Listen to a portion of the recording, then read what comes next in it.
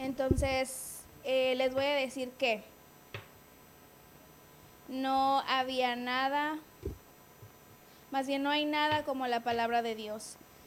Simplemente me sumerjo en ella todo el tiempo. El Señor está abriendo nuevas cosas y yo pensé que sabía, pensé que funcionaría, pero no. Dios continuamente sigue mostrando cosas maravillosas en su palabra en estos últimos días. ¿Sabes? Jesús hizo la pregunta y dijo, cuando yo venga, ¿encontraré fe en la tierra? Esa es una pregunta interesante en mi mente y estará ahí por siempre. Yo no sé ustedes, pero ¿por qué no? ¿Por qué no vemos? Tenemos la palabra de Dios. No estamos en el tiempo en donde no podías tener la palabra de Dios y sí te quemaban o te cortaban la cabeza o lo que sea, pero el día de hoy tenemos mucha libertad cuando se trata sobre las cosas de Dios. Se acerca más a la venida del Señor. ¿Cuántos han estado viendo todas las señales que han estado en los cielos? Todas las cosas que están sucediendo. El otro día leí ¿cómo le llaman a estas personas?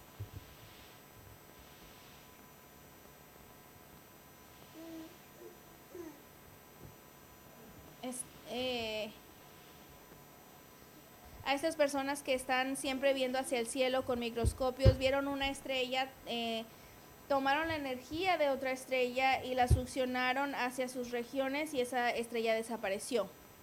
Y dijeron de que nunca habían visto algo así antes. Y después, por supuesto, otras cosas en los hoyos negros que se muestran. Sabes que la Biblia dice que en los últimos días habrán muchas señales en los cielos que sucederán. Entonces sabemos que esta es la hora final y yo estoy agradecido, pero realmente también estoy queriéndome asegurar que la palabra de Dios, la fe viene por escuchar y escuchar la palabra de Dios, porque nosotros la creemos y consuma todo esto a nuestras vidas. Entonces, alabado sea Dios, quiero que nosotros caminemos por medio de la palabra del Señor. El domingo pasado, en la última serie que yo estaba haciendo, titulamos Haz tu manera, Señor. Haz tu voluntad, Señor. Hay dos cosas que realmente necesitamos aprender en esta primera sesión y comprender cómo realmente vivir en las dimensiones del amor. El amor es tan importante. Nosotros usamos esta palabra tan frecuentemente, pero realmente nunca llegamos hacia la calidad de la plenitud de ese amor. Porque nosotros permitimos que el mundo exhiba a nosotros lo que el amor es. Y aquellos que no tienen concepto del amor son ellos. Pero la Biblia dice de que Dios es amor. Entonces realmente podemos crecer en esa área en la que todos necesitamos. Y lo segundo es de que Dios, al darnos pruebas, produciría paciencia por las pruebas de nuestra fe. Entonces eso es lo que nosotros debemos de comprender y un poquito más que eso también. Entonces también somos hechos para ser como Cristo, que es la justicia de Dios. Entonces en Mateo 6:33 dice de esta manera: buscad primeramente el reino de Dios y su justicia, y todas estas cosas os serán añadidas. Todas estas cosas que ha preparado Dios para aquellos que son llamados de acuerdo a sus propósitos, se convierte en nuestro una vez que nosotros hemos llegado a aprender en cómo buscar el reino de Dios y cómo buscar la justicia de Dios. Después llegamos hacia una dimensión diferente, a una relación diferente. La mayoría de las personas que van a la iglesia no se dan cuenta de que hay una diferencia entre el evangelio del reino y el evangelio de Cristo. Ellos piensan que es lo mismo, pero no lo es. Por medio de la palabra de Dios nos damos cuenta. Los dos son buenas nuevas, evangelios son buenas nuevas, pero son mensajes diferentes buenas nuevas en cada uno de los propósitos de estos evangelios. Entonces en Mateo 4:23 dice de esta manera: recorría Jesús toda Galilea, enseñando en las sinagogas de ellos, predicando el evangelio del reino y sanando toda enfermedad y toda dolencia en el pueblo. Es lo que Cristo hacía. Él estaba predicando el evangelio del reino. En Mateo 24:14 dice de esta manera: y será predicado este evangelio del reino en todo el mundo para testimonio a todas las naciones, y entonces vendrá el fin. ¿Qué es lo que va a ser predicado? ¿Cuál es la señal de todo esto? El reino de Dios. El reino de Dios.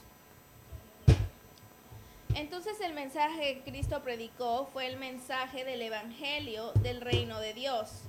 Es lo que Él enseñó, Él es lo que predicó. Vemos en Juan 3:3, le respondió Jesús: de cierto te digo, que al menos que uno nazca de agua y de espíritu no puede entrar al reino de Dios. Ese fue el mensaje que Cristo predicó cuando estaba sobre la tierra, y lo cargaba donde sea que Él iba. Fue a las sinagogas, fue a todos los demás lugares y les enseñó que el reino de Dios estaba al alcance de la mano. Entonces predicó el evangelio a ellos en la vida que estaban en dolencia, incluyendo a los discípulos. Ese fue su mensaje para ellos. Predicó el evangelio. Pero la predicación del evangelio de Cristo no existió hasta que Pedro se levantó en el día de Pentecostés. Entonces, cuando Pedro se levantó y habló en el 2 capítulo de Hechos, la vida de Cristo, lo que fue completado por el Cordero para la remisión de los pecados. Entonces vemos en Hechos 2:29, comenzando: hermanos, se os puede decir libremente del patriarca David, que murió y fue sepultado, y su sepulcro está con nosotros hasta este día de hoy. Pero siendo profeta y sabiendo que con juramento Dios le había jurado que de su descendencia en cuanto a la carne levantaría al Cristo, para que no nada más leamos rápidamente y no pensemos que no hay nada más para nosotros, porque cada vez que leemos la palabra de Dios encontraremos algo nuevo y algo más. Entonces la Biblia dice que el fruto de él le había jurado sabiendo que con juramento Dios le había jurado que de su descendencia en cuanto a la carne levantaría al Cristo para que se sentara en su trono. Viéndolo antes, habló de la resurrección de Cristo, que su alma no fue dejada en el Hades, ni su carne vio corrupción.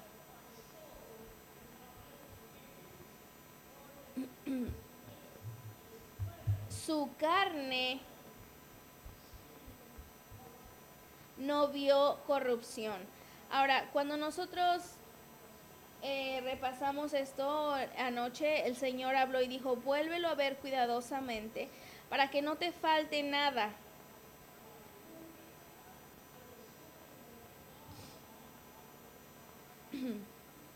Sí, no estoy seguro, y no se los voy a predicar ni se los voy a decir, pero así que su alma no fue dejada en el Hades, ni su carne vio corrupción. Ahora, yo sé que predicamos todo el pecado del mundo entró en Cristo. ¿Cuándo colgó en la cruz? ¿Fue? No lo sé. No estoy listo para hablar de esto, por esta escritura me dice algo y tengo que seguir buscando. A este Jesús resucitó Dios. A este Jesús resucitó Dios, de lo cual todos nosotros somos testigos. Así que pensemos en esto, exaltado es una palabra muy importante en esta escritura, por la mano diestra de Dios, y habiendo recibido del Padre la promesa del Espíritu Santo. Entonces sabemos que Cristo recibió el Espíritu Santo. Dios el Padre derramó todo esto que nosotros vemos David no subió a los cielos, pero él mismo dice: dijo el Señor a mi Señor, siéntate a mi diestra hasta que ponga a tus enemigos por estrado de tus pies. Sepa pues ciertísimamente toda la casa de Israel que a este Jesús, a quien vosotros crucificaste, Dios lo hizo Señor y Cristo. ¿Qué es lo que Pedro estaba predicando? El Evangelio de Cristo. Él estaba explicando a ellos todas las cosas que han sucedido con Cristo cuando Él estaba sobre la tierra y todas las cosas que sucedieron en su vida. Ahora, cuando escucharon esto en el versículo 37, al oír esto se compungieron de corazón y dijeron a Pedro y a los otros apóstoles: hermanos, ¿qué haremos? ¿Qué es lo que pasa aquí? ¿Qué haremos? Lo leemos y no le tomamos atención, pero hay algo dramático que está sucediendo aquí, porque ahora Pedro cambia del Evangelio de Cristo y cambia al Evangelio del reino. Dice en Hechos 2:38: arrepentíos y bautícese cada uno de vosotros en el nombre de Jesucristo para perdón de los pecados y recibiréis el don del Espíritu Santo, porque para vosotros es la promesa, para vuestros hijos y para todos los que están lejos, para cuantos el Señor nuestro Dios llame. Y con otras muchas palabras testificaba y los exhortaba diciendo: sed salvos de esta perversa generación. Él está predicando ahora el reino. Sean salvos de esta perversa generación. Así que los que recibieron su palabra fueron bautizados y se añadieron aquel día como 3,000 personas y perseveraban en la doctrina de los apóstoles. Este es el Evangelio del reino de Dios que se predicaba, que estaba al alcance de la mano, pero que aún no llegaba. Una vez que Él murió, se levantó de la tumba, ascendió hacia lo alto. Ahora el reino de Dios llegó a la existencia. ¿Puedes predicar el Evangelio de Cristo? Para poder creer que tenían que ser puestos en el reino de Dios. En el libro de Romanos 15:29 dice de esta manera, 1:16: porque yo no me avergüenzo del Evangelio, porque es poder de Dios para salvación de todo aquel que cree, del judío primeramente y también del griego. Este es el Evangelio que el apóstol predicó. En Romanos 15:29 dice de esta manera: y sé que cuando vaya a vosotros llegaré con abundancia de la bendición del Evangelio de Cristo.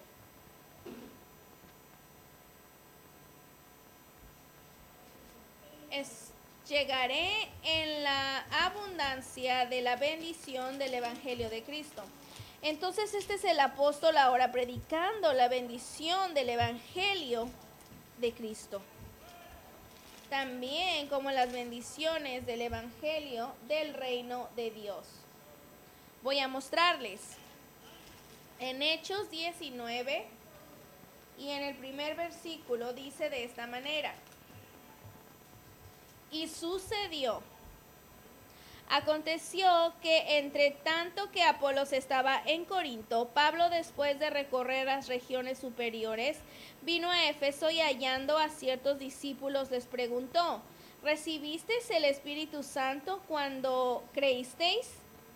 Ellos dijeron: ni siquiera habíamos oído que hubiera Espíritu Santo. Entonces les dijo: ¿en qué pues fuiste bautizados? Ellos dijeron: en el bautizo de Juan. Dijo Pablo una vez más, diciéndole: Juan bautizó con bautismo de arrepentimiento, diciendo al pueblo que creyeran en aquel que vendría después de él, esto es, en Jesucristo. Entonces ahora les iban a predicar el Evangelio de Cristo. Entonces Pablo les predicó el evangelio de Cristo en ese versículo 4. En el 5 dice, cuando oyeron esto, de este evangelio de Cristo, fueron bautizados en el nombre del Señor Jesús. Y habiendo impuesto Pablo las manos, vino sobre ellos el Espíritu Santo. Y hablaban en lenguas y profetizaban. Ese es el evangelio del reino. Entonces los discípulos de Juan ahora fueron agregados al reino de Dios por sus buenas nuevas del evangelio de Cristo y de que ahora tienes que llegar también al evangelio del reino. Entonces, los resultados finales aquí es que puedes creer en el evangelio de Cristo y aún así nunca entrar al evangelio del reino. Y las personas no saben esto. Las personas no entienden que tiene que haber esa transformación de poner a Cristo en sus vidas, el sacar al mundo de tu vida por ser puesto en el bautizo del poder en el nombre del Señor Jesucristo para la remisión de pecados, para que tú puedas hacer lo que Jesús dijo ahí en Juan 3, cuando dice que estaba predicando el evangelio del reino de Dios. ¿Todos lo entendimos? Y sí, aplaudan al Señor y griten. Tenemos que saber estas cosas, porque estas cosas son muy críticas e importantes en estos últimos días.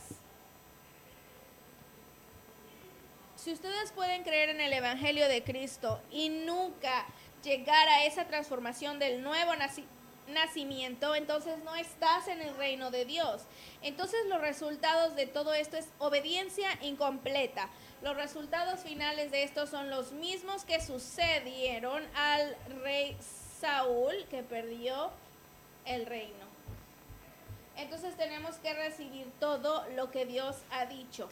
Jesús predicó al reino. Tienes que nacer al reino. El evangelio del reino. Entonces el evangelio de Cristo es ese nacimiento, la vida, la muerte, la resurrección y la ascensión al exaltamiento a la mano diestra del Padre, en donde Él está ahora como nuestro sumo sacerdote. Amén. Y aún así son relacionados estos evangelios, los dos son buenas nuevas, están relacionados en el propósito completo del plan de Dios. Así es como Él puso todo esto juntamente, lo que realmente significa y cómo debemos de venir a comprender todo este poder para poder caminar como hijo que nació de nuevo en Dios.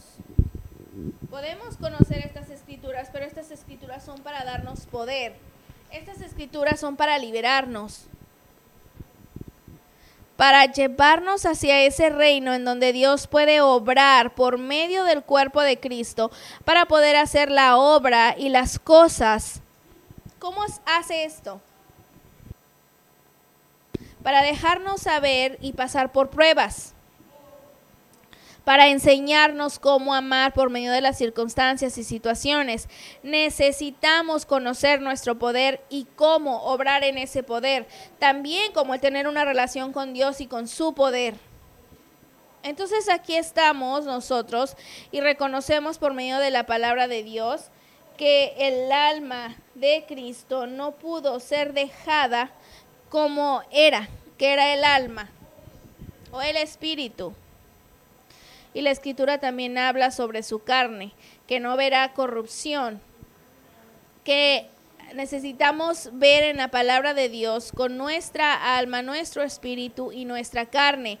Nosotros hemos sido hechos en ese propósito y en esa razón para que el Padre entonces pueda trabajar por medio de nuestras vidas para poder completar lo que sea que el cielo tiene para nosotros en principio y en promesa. Necesitamos ser como Dios, pero no somos un Dios. ¿Tiene sentido esto? Necesitamos operar en ese poder que ha sido dado a nuestras vidas. Somos hechos en su imagen y su semejanza. Necesitamos entender que nosotros necesitamos hacer las cosas como Él las hace, hablar las cosas que no son como si fueran. El hermano Tom mencionó el día de hoy de que tenemos que cuidar qué es lo que decimos porque estás lleno de poder creativo. Puedes crear maldad sobre tu vida o bendiciones sobre tu vida. Todo está en ese poder del alma y el espíritu. Entender ese poder de confesión es tan crítico, así como nosotros ministramos. En 1 Corintios 3:16 dice de esta manera: ¿acaso no sabéis que sois templo de Dios y que el Espíritu de Dios está en vosotros? ¿Y que el Espíritu de Dios está en vosotros? Es emocionante saber que en esta relación, es por eso de lo que tratan todos estos mensajes, tenemos que salirnos de ese adormecimiento cristiano que ya no es parte de tu vida. Cuando tú eres el templo de Dios, Dios quiere hacer cosas ahí. ¿Cuál es el propósito? ¿Por qué tenemos el bautizo del Espíritu Santo? ¿Solo para hablar en lenguas? ¿Tener profecía o interpretación? ¿Es todo lo que para lo que ha sido hecho? No lo creo. Ve a la vida de Cristo.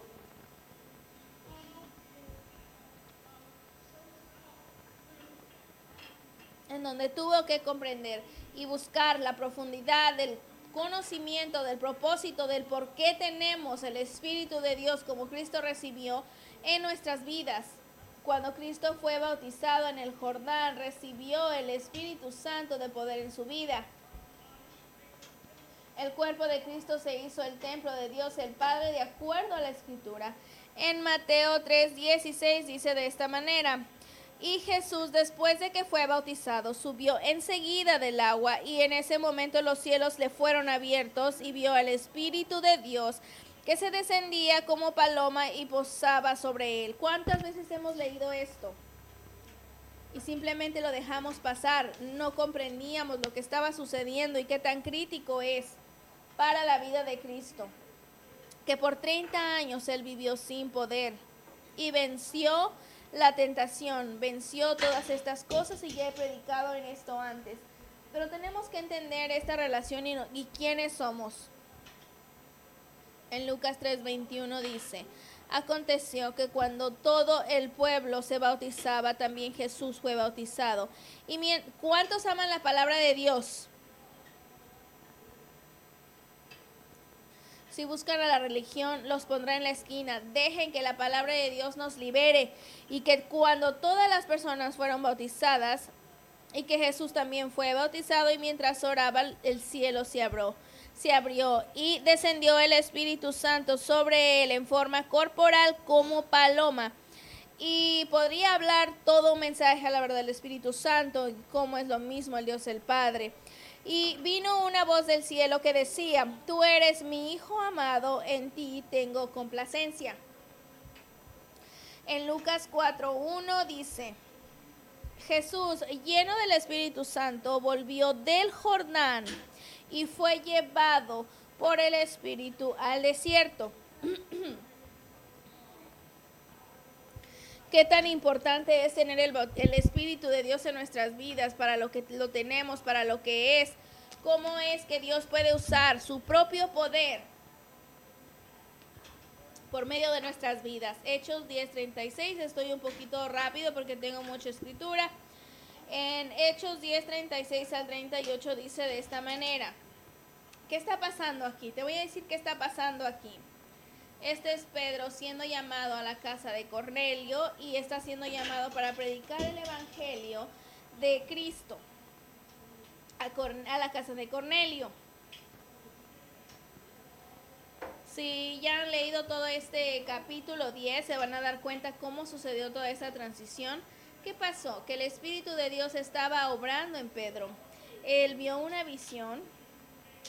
Esta visión vino a él para hacer algo que era importante, que el cielo ya había planeado, y Pedro peleó en contra de ello hasta que finalmente obtuvo la revelación de lo que él tenía que hacer. Entonces fue cuando fue a la casa de Cornelio, quien era un gentil. Cuando llegó a la casa de Cornelio, predicó a él el evangelio de Cristo. Y Dios envió mensaje a los hijos de Israel anunciando, vosotros sabéis lo que se divulgó por toda Judea, comenzando desde Galilea, después del bautizo que predicó Juan. Cómo Dios ungió, ahora escuchen eso en el versículo 38, cómo Dios ungió con el Espíritu Santo y con poder a Jesús de Nazaret.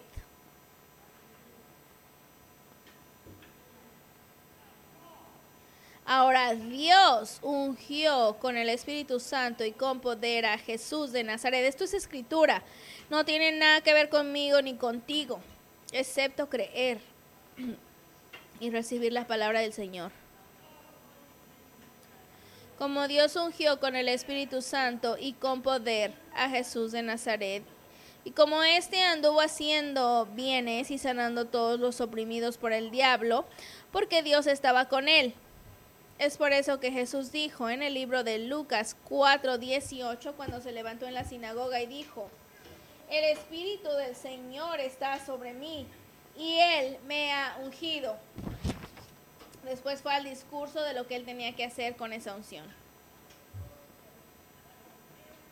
Quiero que sepas que esa es la misma experiencia que Jesús le contó a los discípulos, que fueran a Jerusalén y que se quedaran ahí hasta que obtuvieran el poder. Esta experiencia del Espíritu Santo en poder que vino sobre los discípulos en el día de Pentecostés fue el mismo Espíritu, el mismo poder de Espíritu que vino sobre Jesús en el bautizo de agua. La misma experiencia del Espíritu Santo en poder que tú recibiste si tú tienes el bautizo del Espíritu Santo.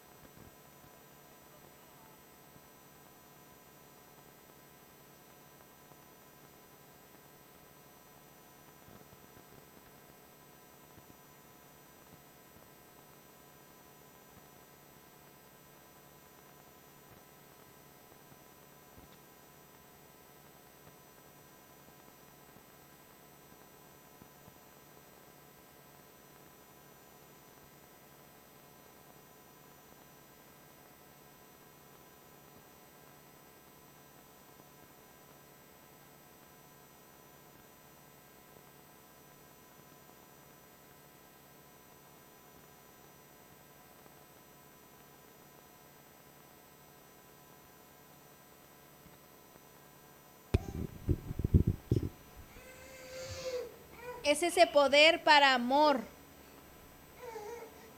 Si nosotros entendemos esto, que somos el templo de Dios, que no destruyamos esto, si no estamos en donde tenemos que estar o no estamos haciendo lo que tenemos que estar haciendo de acuerdo con el plan de Dios en los cielos, entonces nosotros hemos experimentado una prueba, y esa prueba es para voltearnos hacia la paciencia de nuestra fe, hacia la prueba de nuestra fe, para poder producir el entendimiento en relación con paciencia y aprender cómo amar. Entonces, nuestra mente en creer, si ustedes no aceptan esto en sus mentes, y no llegan a esta relación de creer, la Biblia dice que si tú crees, entonces todas las cosas son posibles. Cuando leemos la palabra de Dios y es muy clara y distintiva en su orden cronológico, nosotros tenemos la oportunidad de obtener el conocimiento, pero no tiene nada de valor al menos que lo creas. Una vez que tú lo creas, entonces todas las cosas son posibles. Entonces nuestro espíritu necesita estar en recibimiento del Espíritu de Dios. Cuando nuestro espíritu está en recibimiento, nuestra carne está en justicia. Entonces nuestra mente debe de estar en creencia y nuestro espíritu en recibimiento, y nuestra carne debe vivir en justicia. El alma juega una gran parte en cómo nosotros lidiamos con las pruebas, cómo lidiamos con las pruebas, en cómo lidiamos con el amor. Pero el espíritu es ese poder del dominio hecho en la imagen y la semejanza de Dios. Entonces tenemos ese poder de dominio viviendo por medio de nuestra conciencia. Es esa medida que está en nuestras vidas, lo mismo que está en Dios.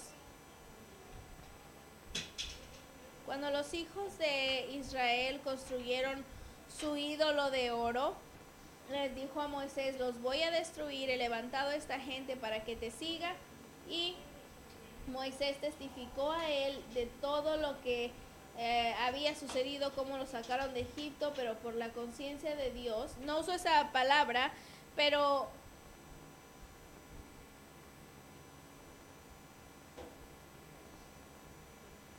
cuando estamos viviendo santamente y en justicia, de repente va a llegar la oportunidad de algo que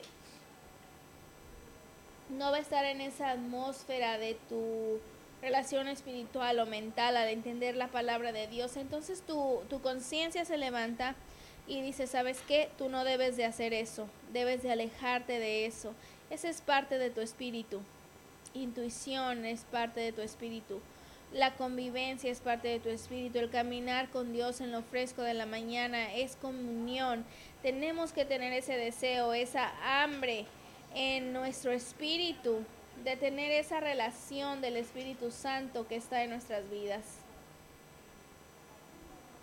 Pero sí quiero que nosotros entendamos que ese poder del hombre, el alma, la carne y el espíritu son totalmente diferentes que el Espíritu Santo. El Espíritu Santo es una adición a nuestras vidas cuando nosotros somos bautizados en el Espíritu de Dios y podemos entender el poder. Es por eso que Cristo podía hacer todas las cosas que Él hacía. Él tenía el Espíritu de Dios en su vida y Él era capaz de hacer esto, y de hecho dijo de sí mismo: yo no tengo autoridad, no tengo poder. El Padre que mora en mí hace estas obras. Entonces necesitamos creer y necesitamos orar, necesitamos adorar. La fe conocida como la palabra de Dios, tenemos que tener justicia en nuestra carne, actitudes santas, paciencia, conocimiento, los dones del Espíritu, los frutos del Espíritu. Todos estos hacen esta relación que son tan fantásticas y tan emocionante y tan plena. Es aquí en donde nosotros vivimos.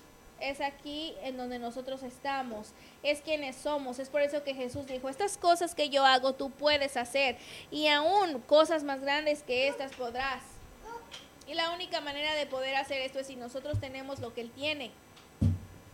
Entonces podemos hacer lo que Él hizo, y Él dijo que debiésemos. Tenemos que entender que hay poder en nosotros, tenemos que entender por qué Dios estuvo dispuesto a morar en un templo de carne.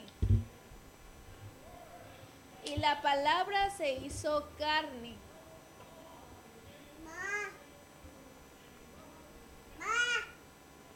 Para poder hacer las obras del cielo y hacer las cosas que son tan emocionantes. Entonces, si nosotros no somos esto, es lo que nosotros necesitamos convertirnos.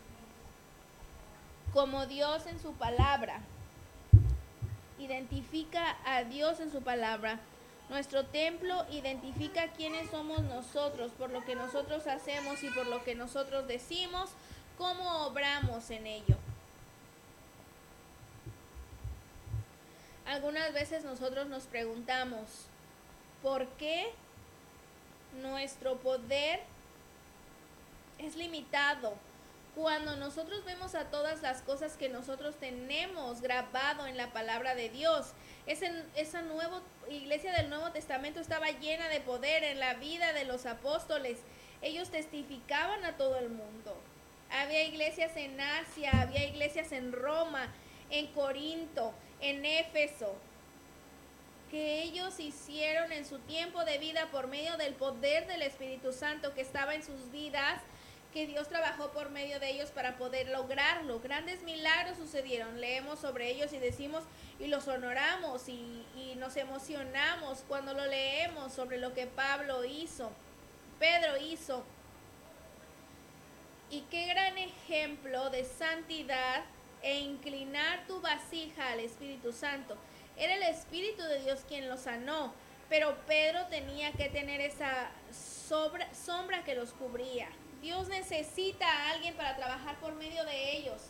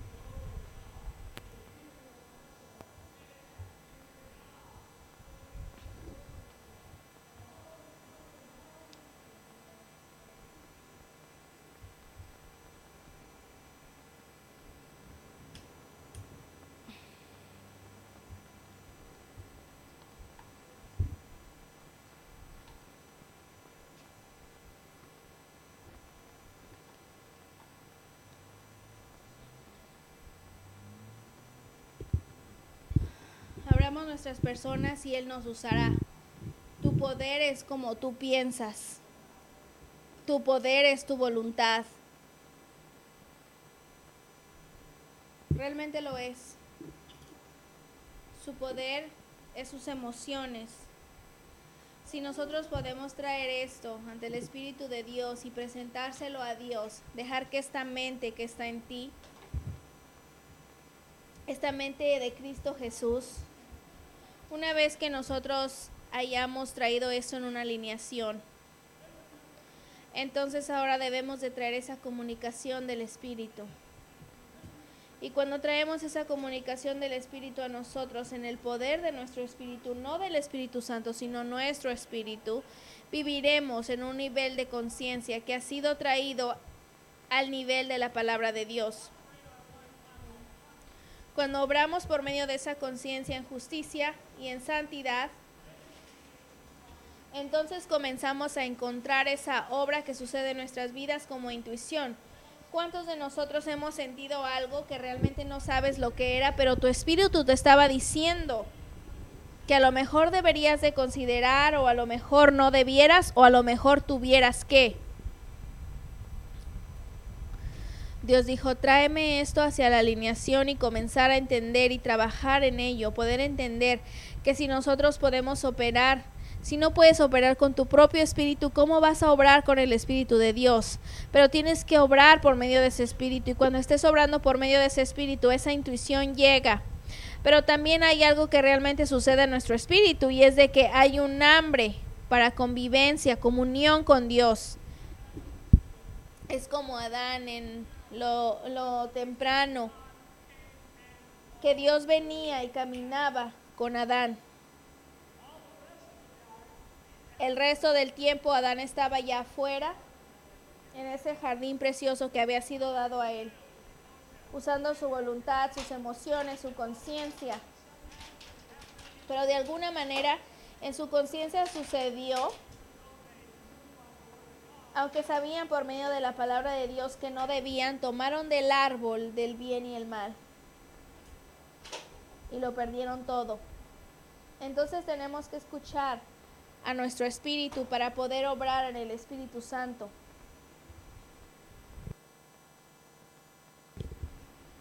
El Espíritu Santo es diferente que el tuyo, pero cuando tienes ese espíritu en tu vida, todas las cosas son posibles, todas las obras de Dios pueden comenzar, todas las obras de Dios pueden ir hacia el frente, todas las obras de Dios pueden suceder. No, ahí no te quiero, váyase para allá.